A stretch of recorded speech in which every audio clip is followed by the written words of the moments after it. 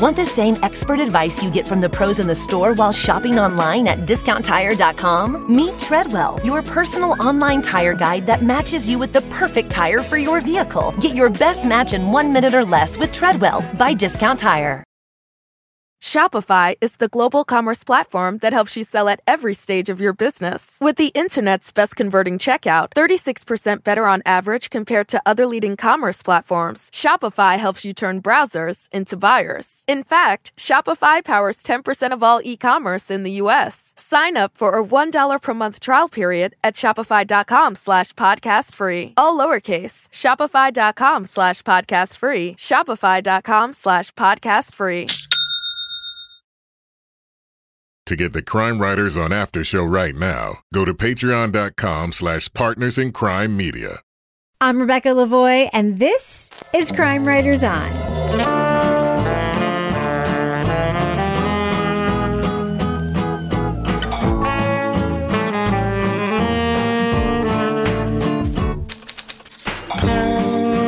Crime Writers On is the original true crime review podcast that digs into true crime, pop culture, other podcasts. And this week, police had 2 suspects in a young woman's murder. Did their interpretation of DNA lead them to the wrong one? We'll talk about the new podcast, Suspect. Then, the faithful flocked to a tiny Brazilian village to seek a spiritual healer. Now, they say his healing methods were really sexual assault. We'll review John of God from Netflix. Join me to get that done and more is true crime author, TV journalist, and host of the These Are Their Stories podcast, my husband, true crime co-author, and love of my life, Kevin Flynn. Hello, Kevin. Hello, Rebecca. Also with us is private investigator, certified pet detective, resident cat lady, and author of the best-selling Dead on Deadline, Lara Bricker. Hello, Lara. Hello, Rebecca. So I will probably be the best-selling author at Water Street Bookstore for one more week until Joe Hill's next book comes out, but I am riding the wave. Listen, we use best-selling loosely on the show, but in your case, it actually means something. Yeah. So let's just ride that wave, shall we? How about you're the best-selling author whose father isn't also a billion-dollar author, whose coattails you can ride upon. Let's be real. Your best-sellingness has nothing to do with nepotism. It's all on your own hard work and hustle, right? I think of you all the time. I'm hustling. You are. And finally, our captain of woke cynicism, the author of the novels known as the City Trilogy, host of the Strange Arrivals podcast from iHeart, and our very own Patreon, Deep Dive Book Club podcast host, Toby Ball. Hello, Toby. Hey, Rebecca. I'm entity approved. Oh, good. Gross. What? He's talking about John of God, the thing we're talking about. Ugh. I know he is. I know he is. All right, so should we just get started with this week's podcast's first review? Let's do it. I think we should. Leading off. I've seen many people with cancer and terminal illnesses that were cured in the first intervention. Lean on your right leg, throw your crutches away. Walk a little faster now. For years, people who were sick or disabled flocked to a small Brazilian village to seek out John of God. He performed spiritual healings, curing the faithful with crude surgeries or a touch of his hands. But John also pulled aside young women and claimed their miracles were to be performed through other techniques. When I recall it, I don't know what happened. But if I say I don't know what happened, it wouldn't be true. The Netflix Brazilian import, John of God, The Crimes of a Spiritual Healer, explores the case of a quasi-religious leader who used his position to assault hundreds of women. The 4-part documentary also shows his rise to power, his witch doctor-like methods, and his victims' search for justice. Spoiler alert, we are going to be talking about plot points from John of God, The Crimes of a Spiritual Healer. So if you want to remain spoiler-free, go to the estimated time code in our show notes to hear our thumbs up or thumbs down reviews. Now, I will say, all 3 of you have the same first bullet point in your notes. And if I were to write notes with bullet points, I would also have the same. So I think we can all agree this was way too long. Okay? 4 episodes was still way too long. Yeah. I don't think we need to have a whole long discussion about how this was too long. Too long. Okay, we're done talking about that, right? And 4 episodes is not very long. No. Actually. Way too long, so let's just move on, shall we? We don't need to talk about the fact that it was too long. Now, Kevin, I do want to talk about the fact that this is in Portuguese. Mm-hmm. And typically, we prefer to watch things that are in foreign languages in the foreign language with subtitles. I'll say that I prefer crime drama. Yes. I'd rather hear the actors in their native language because it's part of their performance that I get something out of. But in a documentary like this, I'm okay with. And there are people who don't like to read or have trouble reading, and that's fine. You got to do you. But even in documentaries, we usually watch it in the language in which it's made. But we chose to not do it that way this time, and that decision was a good one here. So, Laura, I mean, I prefer usually to watch it in language in which it was made. But even though this was a documentary, I sent you a note and I was like, I am okay watching it with the English voiceover. I found it easier. I found it more digestible. And I forgave myself for it. Did you also watch it with English voiceover, Laura? Well, I tried. I actually went back and forth. So first I started in the Brazilian Portuguese and I was like, God, this is dry. It seemed very repetitive. So I said, well, maybe I'll follow Rebecca's advice and I'll do the English subtitles with the dubbing. I did that for 2 episodes, but it was also hard because you were also hearing the Portuguese behind the English. And then I was like, is this just sucking? So then I switched back to the And I think, honestly, what you guys did was the right decision. But I just think overall, the narrative structure sort of meandered in a way that it made it difficult to watch for me, no matter what language I was watching it in. Now, Kevin, one of the things that really fascinated me, and I wanted more of it but didn't get it, was the actual healing part of this. Right. Because we did see some kind of incredible, probably charlatan footage of things like shoving a pair of scissors up someone's nose and pulling out maybe what looked like a tumor, and suddenly they were fine. And yeah, look, we have seen this kind of story before. The powerful man is actually a sexual predator and using his influence to do his evil deeds. And so what is different about this tale? Well, the different part is the spiritual healer part, right? And I don't think we got enough of that. We certainly didn't get any sort of critical investigation of what he was actually doing. The hell with putting a clamp in somebody's nose and then all of a sudden their brain cancer's gone. Turning it 21 times. And then they go in the back and puke out something that looks like a piece of steak. Or the woman whose husband had some sort of weird surgery on his chest. Oh my God, with a rusty chainsaw. So that's really interesting, right? I mean, that's something the Jeffrey Epstein documentary doesn't have. So not only do we want to know more about that, is he not only a sexual predator, but he's also a con man? We didn't get any of that part. Yes. He is.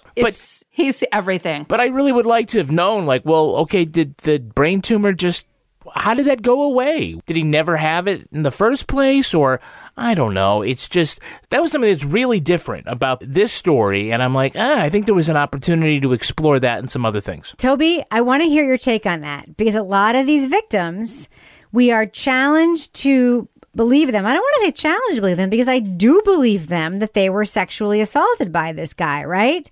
But we are also asked to believe them by the filmmakers that he also cured my breast cancer and he also cured my husband's heart attack by giving him a heart transplant with a rusty chainsaw or putting a pair of scissors up my nose and turning them 21 times and pulling out my brain tumor. We're supposed to believe both things. And I do not want to discount the sexual assault allegations in any way because a lot of them are on film and they're clearly fucking true. What are we supposed to make in this film of these faith healing claims that were made at this place that I swear to God looks like a goddamn arcade at the Hampton Beach goddamn boardwalk. It looks like a very sad dojo. Everybody's in white. There's weird posters on the wall. The posters are weird. What are we supposed to make of these faith healing claims? Toby, I know you know a lot about cult stuff and faith healing stuff. What are we supposed to make of these claims? Because they go completely unchallenged in this documentary. Yeah, well, I mean, I don't know much about him in particular, but I do know that, I mean, there's lots of people who do this kind of thing, right? Who claim to be faith healers, and you can watch them on TV here. I think like Benny Hinn might have been one of them. But when people look at these claims of healing, they're not doing like 2-year follow-ups to see if the cancer was really gone, or was it just the effect of, I went and saw this guy and I've got a new attitude, so I don't feel as sick as I did. My sense is, again, I'm not sure, but it seemed, and it kind of comes up a little bit with one of the women who's talking about her encounter with him, is that he hypnotizes people. And I think that's probably part of what happens, is that the setting in which people interact with him is that you're in these huge crowds and it's hot and you're waiting all this time and the excitement's building and you get in this big line and all this stuff is happening around you. People in front of you are being cured of things. So I think by the time you get up there, you're in highly suggestible. And my sense is that he can pretty quickly hypnotize people and then, shove stuff up their nose or take away their cane, and they'll walk away under hypnosis because they're not feeling the pain that you would normally feel. And I'm not sure if like a week from now, that guy's still like walking around like he's a spry teenager. He kept his cane, so how's the guy gonna walk anywhere? Yeah, I mean, I don't know. I guess they carry him to the bus and then like push him out the door when they get back to Rio or whatever. I don't know what book you have to get out of the library to learn how to do these tricks, but Jim Jones, like in the early days, was doing a similar thing where he would say that he was getting people's cancer, and it would be like a raw chicken liver that he'd keep under his tongue, and he'd spit it out and be like, I just pulled the cancer out of you. So you're saying that part's all fake? I thought it was totally true. So what do you think it's totally true, Laura? You think that other doctors who say you used to have cancer and didn't anymore? Hey man, Oprah vouches for him, so. Well, we need to fucking talk about this because, listen, our culture loves Oprah, is obsessed with Oprah. Harry and Meghan love Oprah. Oprah is the one who shows up every time there's an important interview. I know that Oprah is like adjacent to a lot of things our culture loves, but I think we have learned on this podcast and through many other podcasts and documentaries we have watched that Oprah is adjacent to a lot of things that are bananas. Oprah is adjacent to Scientology. Oprah is adjacent to this. Oprah is adjacent to Dr. Oz. Oprah is adjacent to lots of stuff. So let's listen to a little clip of Oprah in this documentary. It was so strong that I had to sit down because I thought I was going to pass out. Thoughts, Kevin? Yeah, well, first we see Oprah show up, but there's never any context as to why she's there or what the benefits are. We see later on cover of Oprah magazine, like, was there a feature? Did that help get the word out? And now he made $1 billion more. It was weird. You get a faith healing, and you get a faith healing, and you get a faith healing. Oprah is not an insignificant cameo, especially in a true crime thing. So, again, what the hell was that all about? I mean, it might have been really interesting, or it might have been nothing, but at least tell us. We needed some context. Absolutely. What did you think, Lara? No, I think we absolutely needed some context because, I see her come in and I'm like, oh boy, what is she doing? Just like a special program there? Is she going to them like him for her own healing? And the last time that we saw her somewhere, it was that awful Sweat Lodge case. Yes. So I'm kind of, I wanted a little bit of context as to why she was there and sort of how she fit into the picture other than this sort of like adjacent image that we saw of her. Listen, Oprah is a seeker. Like that is her brand. Her brand she was part of The Secret too, right? Yes. Her brand is being the seeker of seekers. She is the person who brought The Secret to the forefront. She's the person who sort of brought He's Not That Into You to the forefront. She's the person who brought like Dr. Phil to the forefront. She's the person who brought the whole seeking something to the forefront of regular person, non-hippie, middle-class culture. Like that is what Oprah is all about. And a lot of it is fine and affirming, but I'm like, a lot of it is also fucking bananas. Toby, in the aggregate, Oprah Winfrey hero or harmful? Like in the aggregate, I'm just curious. Just in your experience in this podcast, I'm assuming, Toby, because I know you probably did not watch Oprah Winfrey at 4 o'clock every day after General Hospital. Did not watch a whole lot of that, no. So in the aggregate, not being an Oprah Winfrey viewer at 4 o'clock every day after General Hospital, like you probably weren't, what do you think? Helpful or harmful in the aggregate? What are you thinking at this point as a 6-year alumni of this podcast? For an American, I'm probably in the bottom 2% about knowing anything about Oprah Winfrey. So I assume that she must be in the aggregate super positive because everybody loves her so much. I feel as though she has enough money to pay people who are better at vetting these people who she is giving these tacit endorsements to. Because, you find out later that there's been at least one sexual assault claim that's been laid on him by a teenager years ago, that it seemed like that one journalist was able to do in a quick Google word search and find it. So how many guests has she had and how many things has she explored? And you just figure there's going to be some percentage that are going to turn out to be not very savory.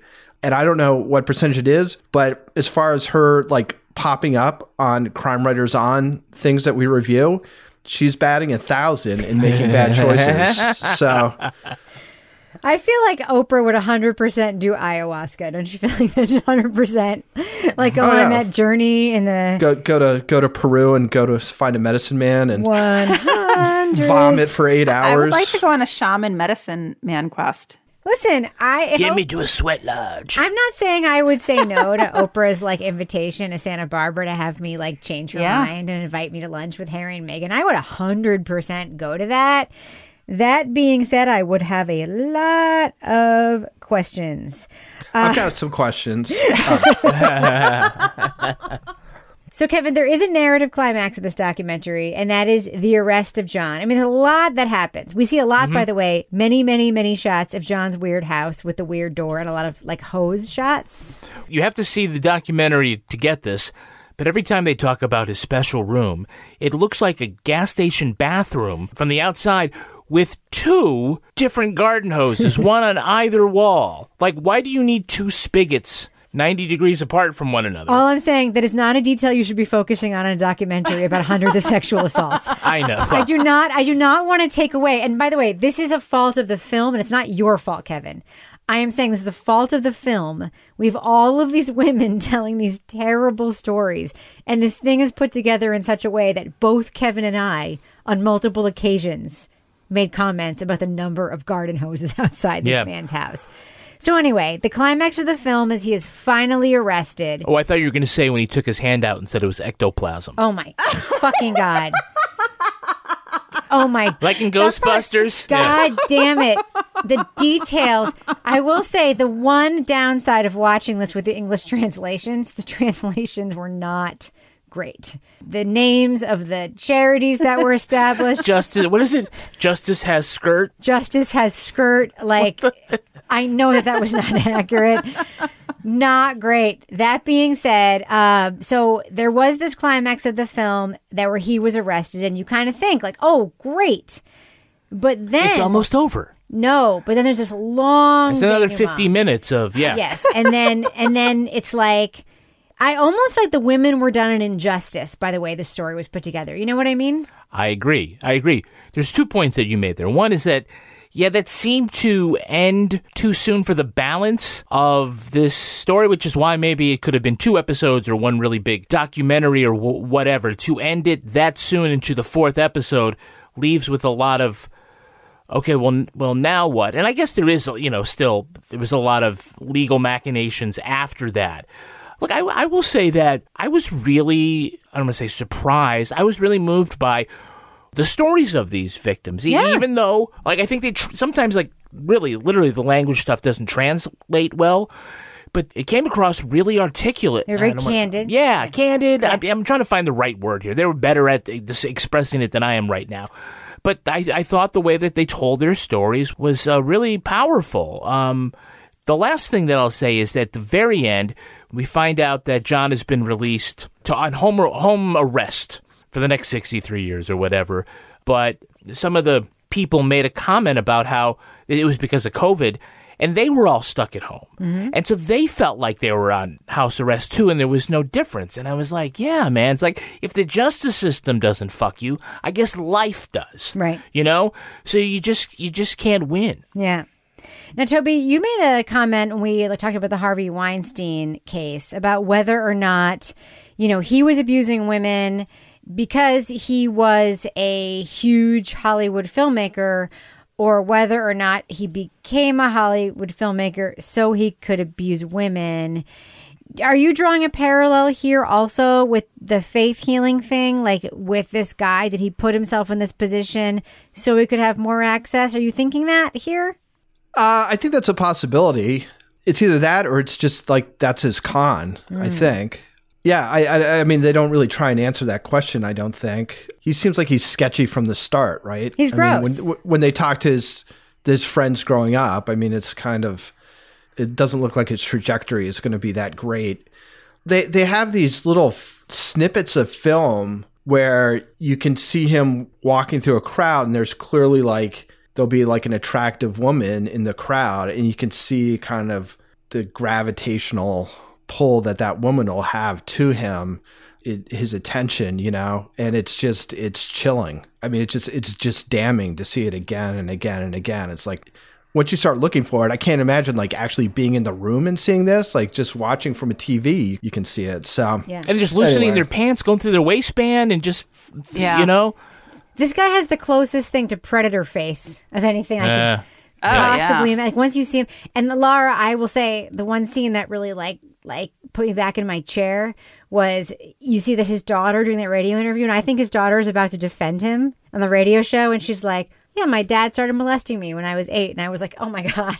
Like, there's not a single person who knows this guy who isn't immediately like, except for Oprah, who isn't immediately like. Well, and his volunteers. Yes. I mean, I think his volunteers kind of stick up for him. Yeah. Yeah, he does have this sort of circle, like these protectors around him that continue to defend him. Sounds and shield familiar, him. right? Yeah, absolutely. That's what I was thinking as I was watching it. And I definitely was having a lot of rage walking after thinking about this guy, because he's somebody I would definitely like to smack a few times. I mean, I do, like the whole thing kind of seemed like, well, if Harvey Weinstein had grown up in Joyous or whatever, how you pronounce it. Absolutely. Like this is probably would have been his thing, right? I mean, he was going to be a big film producer there, so he probably would have found out something else. And this is probably as good as anything. He would have been pulling breast cancer out through the belly button, just like this guy did. It's just, it happens. All right. Well, I think we should do what we do. Let our listeners know, should they check out John of God? It's a 4-part documentary on Netflix. It's in Brazilian Portuguese. Laura Bricker, what do you think? Should people check out this series? Yes or no? Thumbs up or thumbs down for you, Laura Bricker? I'm going thumbs down. And this has nothing to do with the sympathy, empathy that I feel for the victims in this case. It just has to do with how this story was put together. It was put together in a way that was too long, meandered, like the narrative structure sort of got lost. So the impact that I would have felt from seeing these victims' stories of abuse, of what happened to them, really diminished in the way that this story just went on way too long. I think it would have been fine as 1 or 2 episodes. 4 episodes, unless they had actually plotted it out a little bit better, is just way too long. So save yourself. Just go continue watching Only Murders in the Building. Toby Ball, what about you? Thumbs up or thumbs down for John of God? Yeah, I kind of wondered, like, if this was the first thing we'd seen about somebody like this, whether it would have felt different. I mean, it just seemed like the arc was very similar in terms of, powerful man, sexually abusing women. You meet some women who, in like these great acts of courage, are able to stand up and go to the justice system and get some form of justice. Like if this is the first time we'd seen it, would it have seemed different? I also wonder how it hits in Brazil. It might hit a little different in Brazil. I mean, they do talk a little bit about the number of, I think, women who are killed every day or every week in Brazil. Yeah. It's freaking horrifying. So I can't give it a thumbs up. It's definitely a thumbs down. I would just be interested, and I know we have some listeners in Brazil, if they've watched it, if maybe it hits somewhat differently there.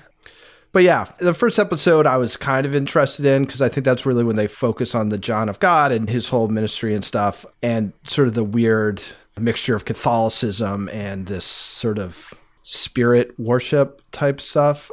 But then after that, it just really, really bogged down. Kevin Flynn. I'm going thumbs down. It's an interesting story. Certainly the breadth of his crimes are terrible. It's hard to say, yeah, there are 300 victims, but there's more to this story that could have been explored. There really is. It's an interesting setup because you have the spiritual healer and there's these other things about money and guns and whatnot that really don't get touched on. So I think Toby kind of summed it up in the right way. If this had been the first time we'd seen it, or maybe in Brazil there are no other documentaries of the same vein, then it might be really revelatory, but this is kind of like stuff that we've seen before and not handled in a way that either matches that or takes it in a new direction and advances the form. So I'm just going to have to say it's a thumbs down. Yeah, I just think it sucks. I mean, I think these women were totally done a disservice.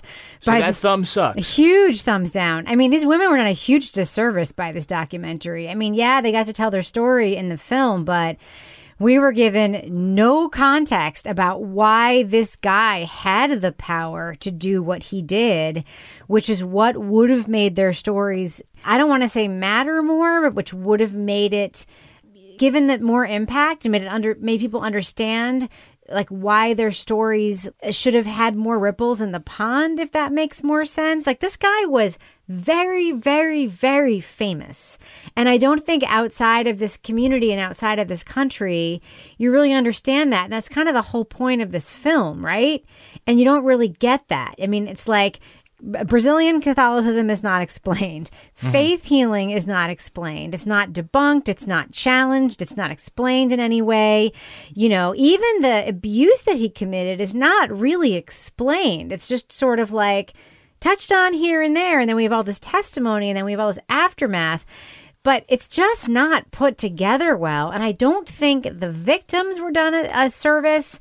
It's narratively just freaking awful. I'm sorry. Like, I wanted to have it have redeeming qualities, but it just wasn't done well. So, sorry, John of God, got to give you a big fat thumbs down. Shopify is the global commerce platform that helps you sell at every stage of your business. With the internet's best converting checkout, 36% better on average compared to other leading commerce platforms, Shopify helps you turn browsers into buyers. In fact, Shopify powers 10% of all e-commerce in the U.S. Sign up for a $1 per month trial period at shopify.com/podcastfree. All lowercase, shopify.com/podcastfree, shopify.com/podcastfree. So, Kevin, here we are in the business section. No, we're not. We haven't started the music yet. Okay, should we start it now? Start it now. Ba-da, Ba-da. Well, now it's the business section. We have breaking news in our after show today, right? An exclusive. Yeah, by now you probably have heard that Netflix will be releasing season 2 of The Tiger King. And you reached out to someone to find out. I reached out to Carol Baskin to find out whether or not she'll be partaking and what her thoughts were. And we'll talk about that in the after show. Her official response, she said was on the record. I said, you don't have to tell me. You know, you can tell me off the record. And she said, it's on the record. Her answer is no. And she said on the record, why? Yeah, we'll talk a little more about what was going on behind Carol. that. Yes. Because I said I wouldn't be surprised. They didn't treat you very well in the first one. Correct. So we will be talking about that in the Crime Writers on After Show, which is available right now in your Patreon feed. If you're a Patreon member at $5 or more, you get the After Show, correct? Right. Absolutely. And a bunch of other stuff. And by the way, you get to be a Patreon member at patreon.com/Partners in Crime Media. So if you only want to join right now to hear that, to get this breaking news, you can just join now and then unjoin later, right? If you want to. Yeah. I don't want to encourage people to do that, but if you want to hear just that thing, you can do that, right? Right. And we're also going to, we wanted to talk about it. I don't know, you thought this was really interesting last week, and we didn't get it into the after show. Oh my God. Kevin's keyboard tricks. Kevin's computer tips for old people. Is it for old people? You mean for us people? Oh, I'm sorry. Your computer tricks, listen, I know you think they're for everybody, but they're especially good for, we are old people. You know that, right? Yeah. I hate to say old people like they're other people. We are old people. Yeah. Sorry, I hate to break it to you, but we are actually old people. We're talking about your computer. Way to bring us all people. fucking down, Rebecca. I know. Thanks, Rebecca. And by the way, for $6 a month on our Patreon, which by the way is our most popular level, right? For $1 more. It's our most popular level, right? Yes, more, yes. So for 2 cents a day. Yes, exactly, yes. For $6 a month on our Patreon, you are bumped up to the level where you get an additional podcast, which is Lara Bricker's Leave It to Bricker podcast. Yeah. And what is happening on that? All I know is that when you were editing it this week, you were laughing your ass off. What is happening on Lara Bricker's Leave It to Bricker podcast? Well, in the latest Leave It to Bricker, Lara talks to her son, Will, who's just starting high school, and is explaining all the different ways she has been able to keep tabs on him through the town of Exeter. And I gotta say, when it came to calling Jeb the barber, I was like, okay, I'm fucking done. This is the most Lara Bricker thing in the world. So anyway, there's much more of that on Patreon. Are you saying that Lara Bricker stalks her own family? She doesn't need to. She's plugged in. They should call her the Golden Octopus, because she has her tentacles all over that fucking town. Yeah, she does. Exeter is basically like East Germany. Yeah. Only for Lara, though. Yeah. You ever see like one of those like 1960s films, like with some stranger like rolls into town and everybody's looking and word gets around?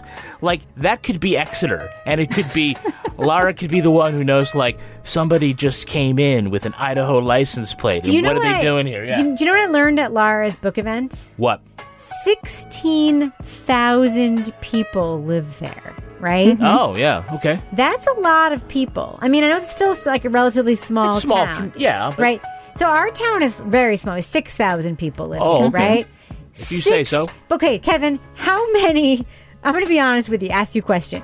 How many of the 6,000 people in our town do you think you personally know? Like 8? 10? I would say maybe 3 or 4 dozen, yeah. Exactly. Yeah. Lara Bricker, I swear to God, knows 12,000 of those 16,000 people. I think that might be true, Rebecca. And she knows at least 1,000 of those cats. And I swear to God, all 16,000 of those people know her. 100%. Yeah. Oh, yeah. Yeah. It's pretty incredible. Your tentacles do spread far and wide. I'm like the overlord of Exeter right now. So there's a lot going on our Patreon. Of course, we have another one of Toby Ball's book club podcast coming up. There's a lot happening, and we have a Meredith podcast coming up too, right? We do. God, we make 4 podcasts, but we make 1 podcast outside the paywall. We make 4 behind it, and you get all 4 of them for $6 a month. We're doing a lot back there, guys. Yeah, there's over 250 exclusive podcasts that you can get only on Patreon. Sheesh. We're like Netflix for your ears. All right, Kevin, before we move on, do we have any Patreon patron saints of the week this week? Our Patreon patron saints are Ruth Reedy and Audrey Tarr. Wow. Bless you. They must be nice. They are. They're saints. All right. They're patron saints. Should we end the business section? Yeah, shut that music off. I'm sick of it. Thus ends the business section. Moving on. While DNA is treated in popular culture like a truth meter, a guilt meter, in reality, DNA evidence has to be interpreted by human beings. Human beings who have biases, prejudices, human beings who make mistakes. In 2008, the body of software engineer Arpana Janaga was discovered after a rowdy Halloween party in her apartment building. She had been strangled and then doused in bleach, motor oil, and toilet bowl cleaner to destroy DNA evidence. Among the suspects was a convicted sex offender with outstanding warrants and a neighbor who was turned away from the Canadian border hours after the killing. I'm telling you everything. You're not. I'm telling you. Because the way you're telling us is telling me that you're holding stuff back. Did you kick in her door? No, I didn't kick. Faced with a whodunit and forensic evidence that couldn't be analyzed by conventional means, authorities ran trace DNA through a software program. Though unable to clear one suspect, police arrested another on the basis of debatable science. This DNA match on the robe fundamentally altered the course of the case. It undercut the conclusion the investigators might be tempted to reach from the DNA on the motor oil bottle. And it changed everything. In Suspect from Campside Media and Wondery, host Matthew Scher looks at the investigation into Janaga's death. The podcast series slowly peels back the layers of a case with dubious assumptions, racial bias, and junk science, which likely put the wrong man behind bars. Now, we are going to be talking about plot points for the first 5 episodes for Suspect. So to remain spoiler-free, go to the estimated time code in our show notes to hear our thumbs up or thumbs down reviews. So we should note that all of the episodes for Suspect are available on Wondery Plus and on Amazon Music if you have a subscription. Which I didn't find out until later, damn it! But the first 5 episodes are available on all of the apps. Now, we should just, I think Kevin just tipped our hats. This is a podcast that perhaps you may want to maybe get the episodes for. So, Kevin, we have reviewed a couple of podcasts from Campside. And, of course, we've reviewed a plethora of podcasts from Wondery. If you told me these two... Wait, let me just say. All right. We have liked, for the most part, their podcast from Campside, but our one criticism has been they have been a little too much on the sound design side. Uh-huh. And, of course, from Wondery, most of our criticism has been like, they're way too much on everything. So, here we are, a collaboration between Campside and Wondery, although I'm guessing Wondery is just a distribution partner. Right, but if you told me like there was going to be a podcast with both their names on it, I would have thought it would have been 9 hours of theme songs and sound effects. Yes. And it's not, it's very restrained, and I think that's because, at least I hope it's because, there's a really good story here, and when you have that, you don't need a bunch of party tricks to fool the easily impressed. You just get to tell the story. I actually think it's because whoever was working on this was just really good at it. I mean, I actually believe that Wondery was the distribution partner. I'm not like behind the scenes in this at all. I just think that the people working on this thing were the right people. And I'm just all that matters. I'm just going to stick with that.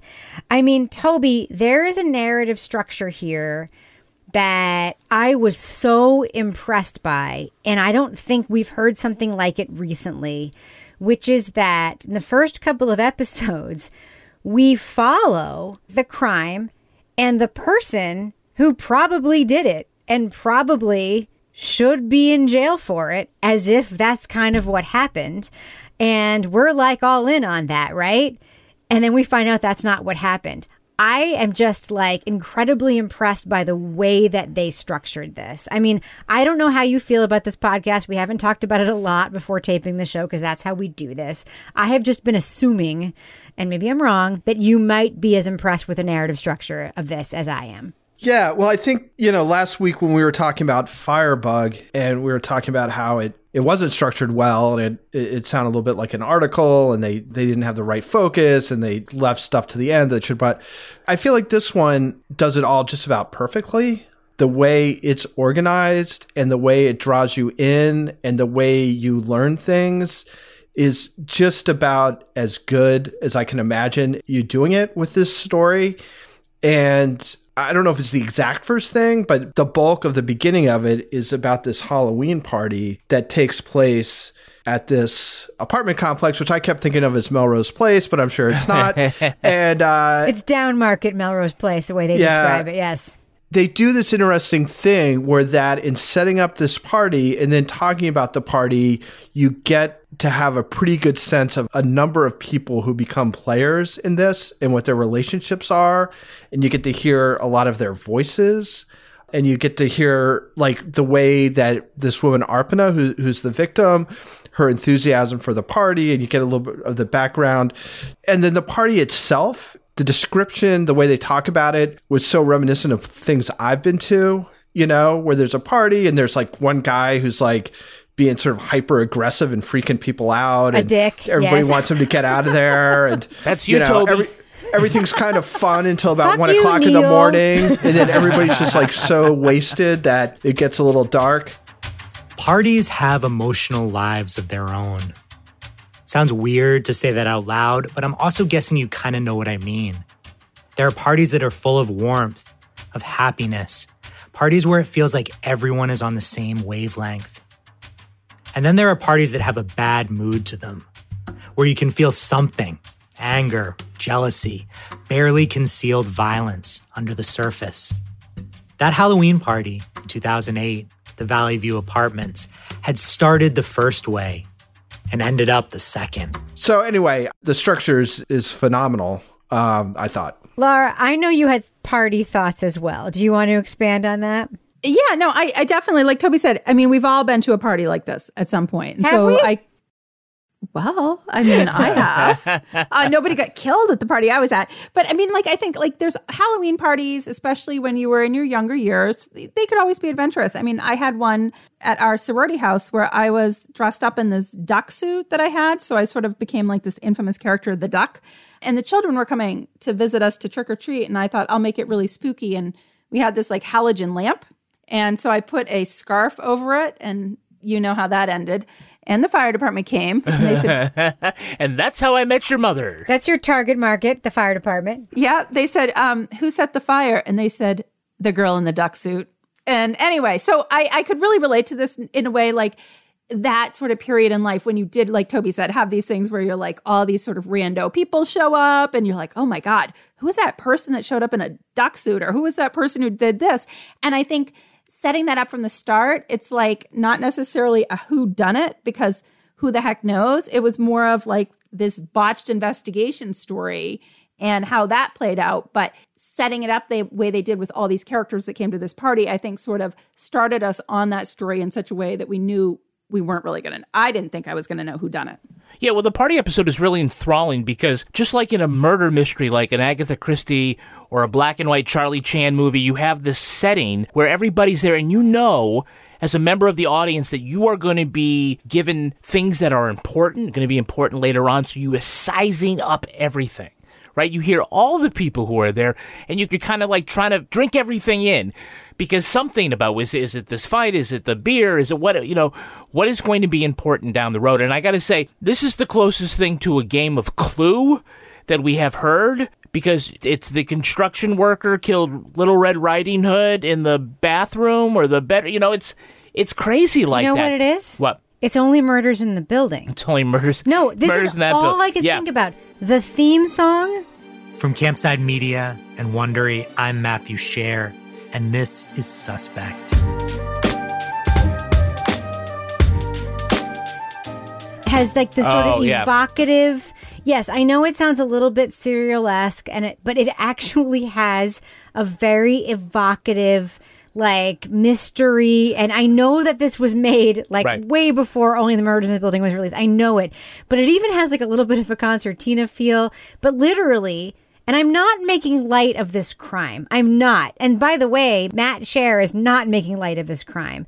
But this is a fucking great example of something that I have talked about so many times lately on this podcast, of a serious, important story where you can hear the joy in the making of it, right? This is somebody who clearly likes being a reporter and enjoyed putting the story together and understands how to put it together in a way that the audience will take it in. And it's very... It makes us enthusiastic without him being thirsty about it. Okay, here's a story where the victim lived in the building, the perpetrator was at a party, and one of the witnesses was there, and the killer was also there. It is literally Only Murders in the Building, right? It's the same setup. I don't think you know what the word literally means, but I'll let it go. It's the same setup, right? But what I was talking about earlier was that the structure, literally the first episode and the first two episodes, Cameron is laid out for us as the killer. We are given on a plate, Cameron is the killer. Emmanuel is a side story that is like quickly flash in the pan. Until it isn't. He was there. Yeah. I will say, and I am an astute observer of all details in every podcast. Emmanuel is like, oh, he was there. He left. In my mind, I was like, oh, that's probably important. This story is so well told, I literally forgot about him, or almost forgot about him. Holy shit. Like I said to you, Kevin, wow, it's really weird that they're like giving us so much about this guy who probably did it. Like he's the guy. And you were like, just wait. I'm like, I forgot about Emmanuel. Laura, is that not a sign of a well-structured story that they could tell us about somebody who's so important and that as a listener we could forget? Oh, yeah. I mean, it's very hard to do. I mean, this is something I've been working a lot on lately with like mystery writing. Like, okay, you don't want your suspect to be too obvious, but you want them to be there. So when they come out, everyone's like, oh. But I have to say, the Cameron thing, back to him, it was a good thing I was like walking in the woods by myself when we got to the part about how they just like gave him his BlackBerry back and like all this, like didn't even search it. And I'm like, what the fuck? I'm like, why? I'm like, oh, I looked around, I'm like, oh, no one else is here. Because he was set up as the killer, but he was set up as the killer in a way that was so much more plausible than Emmanuel. I just felt like Cameron, hello, he like fled to Canada. Oh, I just wanted to go for a drive to Canada. Yeah, okay. So when we then hear about blunder after blunder with how the investigation is handled from that point on, it was some rage-walking material right there.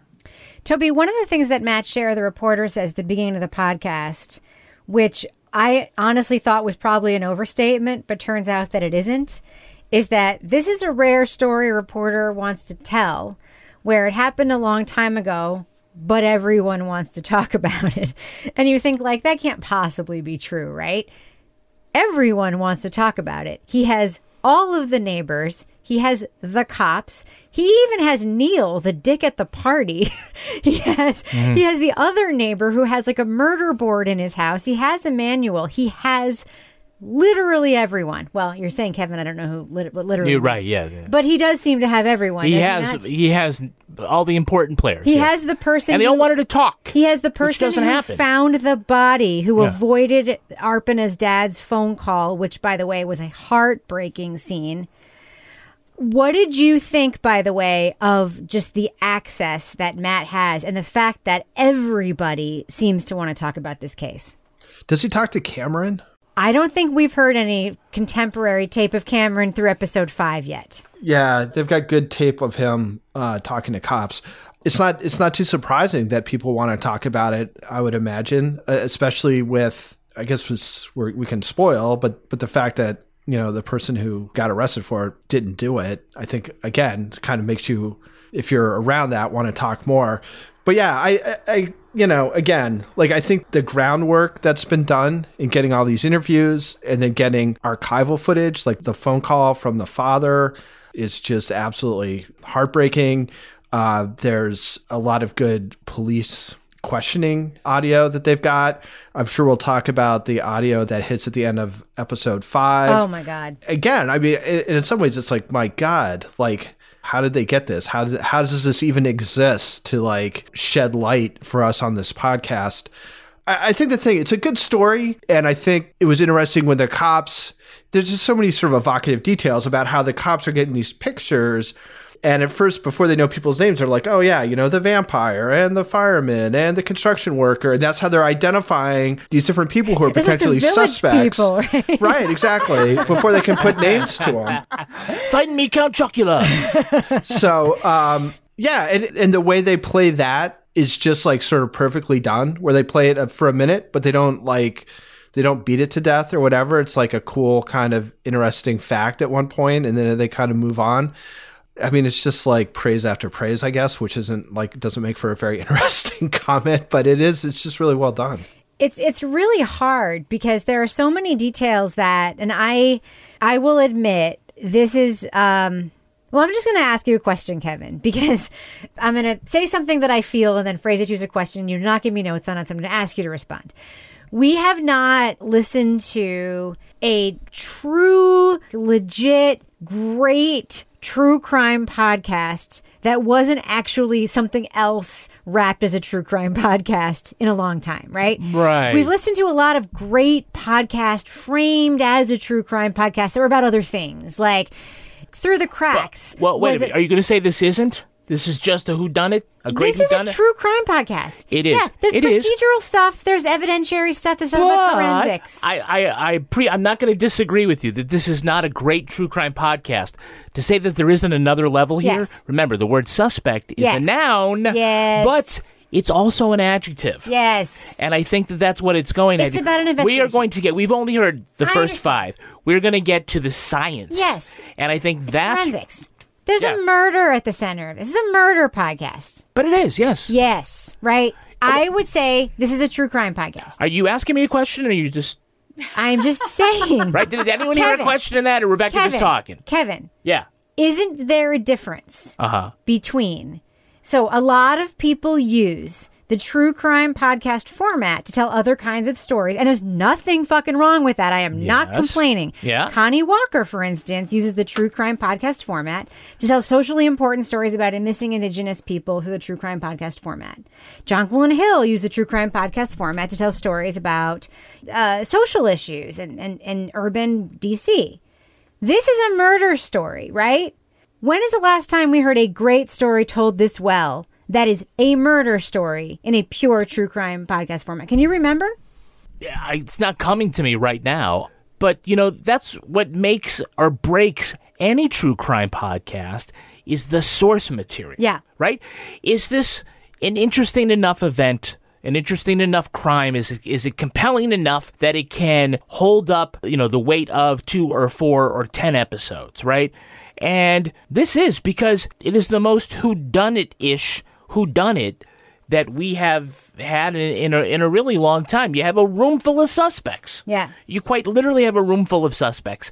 And then how it's told beyond that, it just, like you said, it gets revealed bit by bit. It's in like an very onion. well-told way, like an onion, just like an onion. So the answer to your question is, yes, Rebecca, it's a great true crime podcast. Well, I would say this is the thing, Toby, though, and this is the thing I've been thinking about you a lot about listening to this, is that the thing we think about a lot on this show is a lot of podcasts, like one of the bars to us liking them is they need to shine a light on something, right? And I know there is an evidentiary thing, a science thing here, like a jurisprudence thing here that this will shine a light on, right? We know that because this guy wrote this great article about touch DNA. So we know that this is coming. That being said, the narrative structure of this for me is enough for it to be very, very, very good. And that is, to me, rare. I don't know if you feel the same way, but that's how I am feeling at this point, even through episode 5. Yeah, I guess, it's not an exact comparison, but it's sort of a podcast equivalent of In Cold Blood, in that I think it just works so well as what it is, in a way that others have tried and not quite succeeded at that level. But I think I wrote in a note to you that if I was going to be teaching like a class and like how to put together a really good podcast, like right now, I think I would use this. I mean, partly because, the crime is interesting and there's a whole lot of interesting things about it or whatever. They've got great tape or whatever, but you could still make a crappy podcast about this case, right? So easily. And I think, and I think we've certainly listened to podcasts that had more interesting cases that haven't been nearly as good as this. And I think it's just, it's craft, I think they figured out the best way to tell it. And that to me would make it stand out. And like you said, I'm sure there's going to be some stuff about the technology and things like that. But, I think the recommendation for this is just a really well-made, well-told story that, it's just a top example of the kind of thing that we listen to every week. Lar, do you feel like there's tension between the two suspects that have been laid out for us? We've got Cameron, who is sus in many ways. Obviously, his DNA showed up on the oil can. He drove to Canada for no fucking reason. He has the phone calls to Arpana at 3 a.m. He doesn't remember. Quote, forgot. And he claims he heard the noises of her having sex / choking / having sex thing just didn't make sense. Whatever was going on, and he had the very, very suspect interviews. And then we have Emmanuel, who's... Don't forget, he also can't remember if he kicked in the door. Correct. Couldn't remember. And then then we have Emmanuel, who, by the way, his memory is immaculate. He's able to look at every photo from the party, identify everyone. One of the things that really strikes me about him, take the DNA stuff out of it, and he's so guileless. His memory is so pure. He's honest about all the stuff that even makes him look bad. And like, he's like, oh, that's Arpana. That's this. Oh yeah, I was there. I was helping her put her, sex worker stuff on Craigslist. Yeah, that's why I was there. That's lady. Yeah, that was bizarro. So like when you weigh these two, I mean, do you think it's interesting that we have two people who are so clearly in the frame? I mean, it makes it more for a compelling story, right? Well, it does. And I think, having two people in the frame and then having Emmanuel in the frame and sort of looking at this as perhaps maybe like not necessarily like, I know we were talking about it being a whodunit, but more like a study of a botched investigation and looking at like racial and economic factors that might have played a role in how this all played out, especially when this like crapshoot DNA thing comes into the picture. I think it's really kind of a study in how an investigation can just go wrong based on certain stereotypes. And in this case, science that we now know isn't necessarily the big be all that we thought it might be at one point.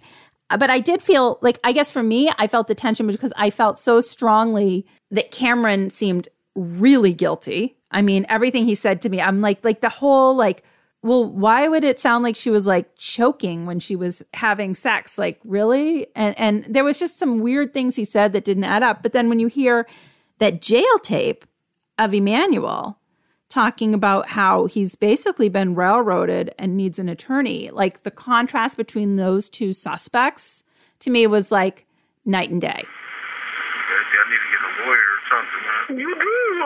You're going to have to, so I don't know. You need a fucking lawyer. That end of episode 5 was an extraordinary piece of audio, and I've never heard a podcast use tape from a subject used for the next up on. They just use Emmanuel's jail phone call and say, next up. You mean natural Suspect. Sound tape? Yeah. Okay. Yeah. And it's just like, I've been railroaded. Next up on Suspect. And I need to get a good one because these motherfuckers is going to try to railroad a motherfucker, man. That's on the next episode of Suspect. They don't want you out. Ever. I thought that was just such a beautifully constructed cliffhanger. I've never heard anything like it before. Toby, you sent me a note about that as well. Yeah, it's kind of a stopper. I was driving and it's just like, oh my God. Like you're not expecting it. It packs a punch. And then you're like, wait, what day does this come out? The next episode? I mean, listen, I recommended this podcast. Sign me up for Wondery Plus immediately. I recommended this podcast to so many people. I have gotten 4 people who hate Wondery to sign up for Wondery Plus. I have once again signed up for the free trial of Amazon Music. Oh, it's been a whole thing. Kevin, what did you think of just the end of episode 5? Did you like it as much as I did with the jail sound sort of like cliffhanger situation? No, I hated it because I wanted to listen to episode 6. I was mad. The actual fuck, Matt. Don't do me like that. Where are you on the Cameron Emmanuel thing? I'm curious. Well, I mean, I can't say who I think the killer is, but I would say if I were a cop, I'd keep my eye on Cameron. You mean if you were a cop in 2008 or if you were a cop right now? Both. Because we have you Googled? Because I haven't. I had to Google because of spelling and whatnot. So now I know. Yeah. I had to Google and I was like, okay, my feelings were correct. I have stayed very far away from the Google on this. I cannot. I have been pure. I cannot. That's something for you. You do not. You will immediately. Very rare for me. Very, very rare. I want to stay pure and I want to stay like arm's length from this. All right. I think we should do what we do. Let's let our listeners know, if we haven't yet, should they check out the podcast Suspect? What do you think we're going to say? From Campside Media. I want to say from Wondery too, but I really think it's from Campside. I think Wondery is a distribution partner. Should they check out the new podcast Suspect? Lara Bricker, what do you think? Thumbs up or thumbs up for Suspect? I'm going to tell you, it is a huge thumbs up. And unlike you guys, I do have the Amazon Music because the teenager in my house signed us up and I just never canceled. So I will say that my normal 2.5 mile walk this week was going to about 4 miles because I wanted to keep listening, which is a good thing. So thank you, Wondery. This was just a really interesting case. It was told in such a way that details were released at just the right time to keep you listening. And it's also a case that I think as we continue listening, we're going to see, has some bigger picture issues with regard to like criminal justice and investigations. But right now it's just a really good story. Toby Ball. Yeah, I so far, so great, I think. I mean, it's just really put together well. It's hard for me to picture what I would do differently with what they've done so far. You're always a little bit nervous, like throwing praise like this, and are they going to be able to land the plane? But their decision making up until this point has been so spot on that I assume that they've got it figured out. So yeah, a big thumbs up, and hopefully if it continues in this vein, it'll be another one that kind of goes on the short list of recommendations for people when they're like, what should I listen to if I want to get into true crime podcasts? Kevin Flynn. Yeah, I'm a big thumbs up. By the way, if you have Prime, you may already have one of the levels of Amazon Music. There's some higher levels where you get more songs and whatnot. But if you have Prime, check. You might have it already, and so what you can get you don't have to get the free trial for 30 days, like I keep doing over and over again. Eventually you don't want to double pay for it. And look, in any event, thumbs up. I just thought that this was put together extremely well. I did not want these episodes to end.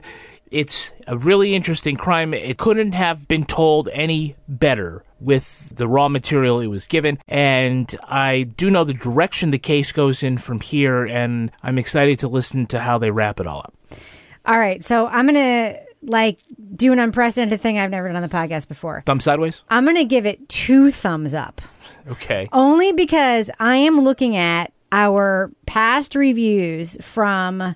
I'm scrolling through the Crime Writers On back catalog right now in my podcast app. I cannot find even the last podcast that we did that was a pure true crime, straight up murder podcast that didn't have another agenda that it was also trying to do, right? And it really, at least in the last year or two, that was great. We've done other murder podcasts, but not one that was great. This podcast is great. This podcast is in terms of narrative storytelling, it's serial great. It is great. It is structurally great. It is narrative great. It is production great. It is so freaking good. It is addictive. It is giving you all of the case information.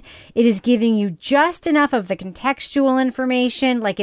It's doing all of the right things in terms of giving you the background about how a person of color is different than a white suspect in an efficient way without making a left turn and making the podcast about something that it isn't about. It's doing everything exactly right. The music is used right. The sources are used right. It is just freaking impeccable and addictive, and I love it. 2 huge thumbs up for Suspect for me. I can't say enough good things about this podcast. I recommend it to about 150 people in the last few days. Granted, I listened through episode 5. I have a few more episodes to go. If I am disappointed in the next few, I will say it on next week's podcast. I seriously doubt that's going to happen based on what I've heard so far. I love everything about this podcast so far. 2 huge thumbs up for me. Now it's time for my favorite part of the podcast, a little something I like to call the crime of the week. One vineyard in Portugal has found a way to promote nature while picking grapes. When the summer temperatures get hot, they allow nudists to come and harvest the crop. Members of the Portuguese Federation of Naturism descended on Grandola to get some sun while participating in a fun group activity that for once wasn't volleyball.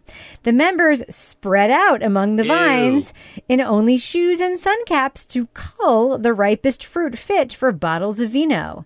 It was the first such nude harvest. And why do you keep saying nude? It's funny. And the participants say they'll do it again.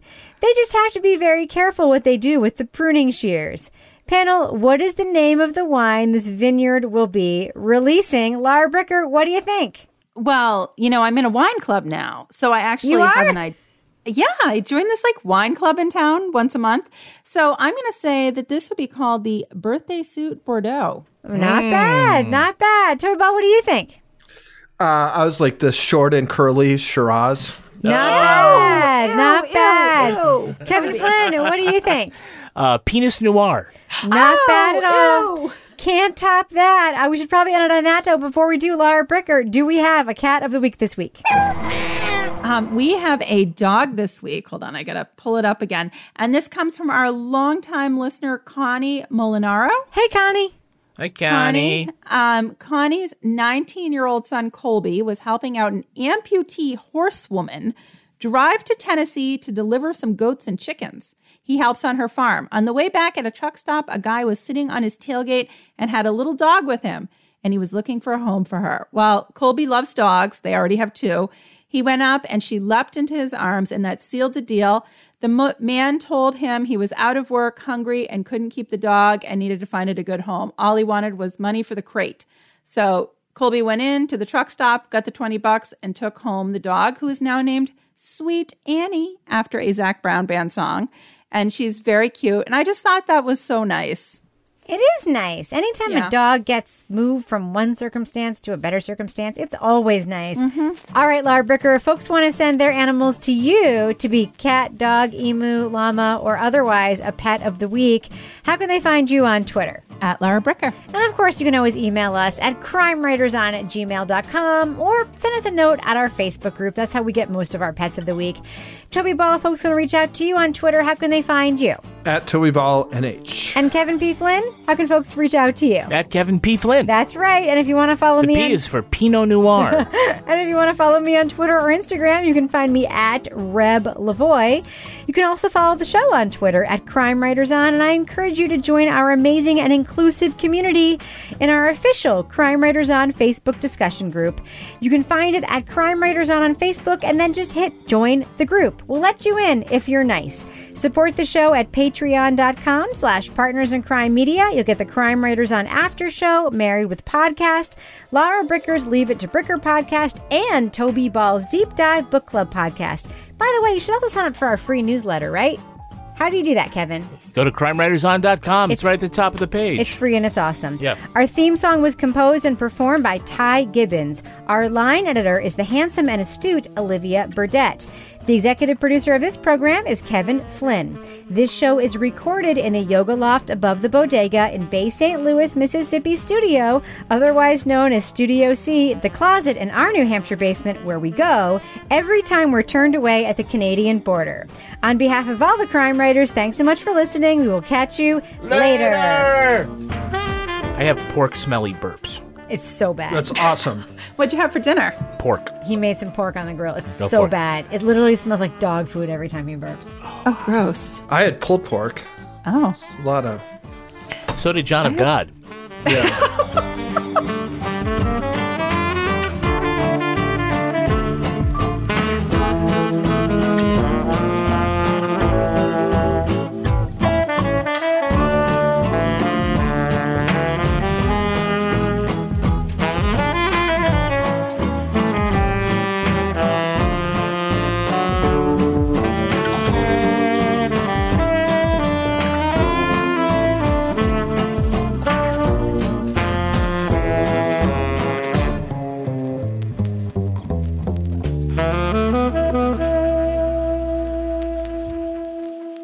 Partners in Crime Media.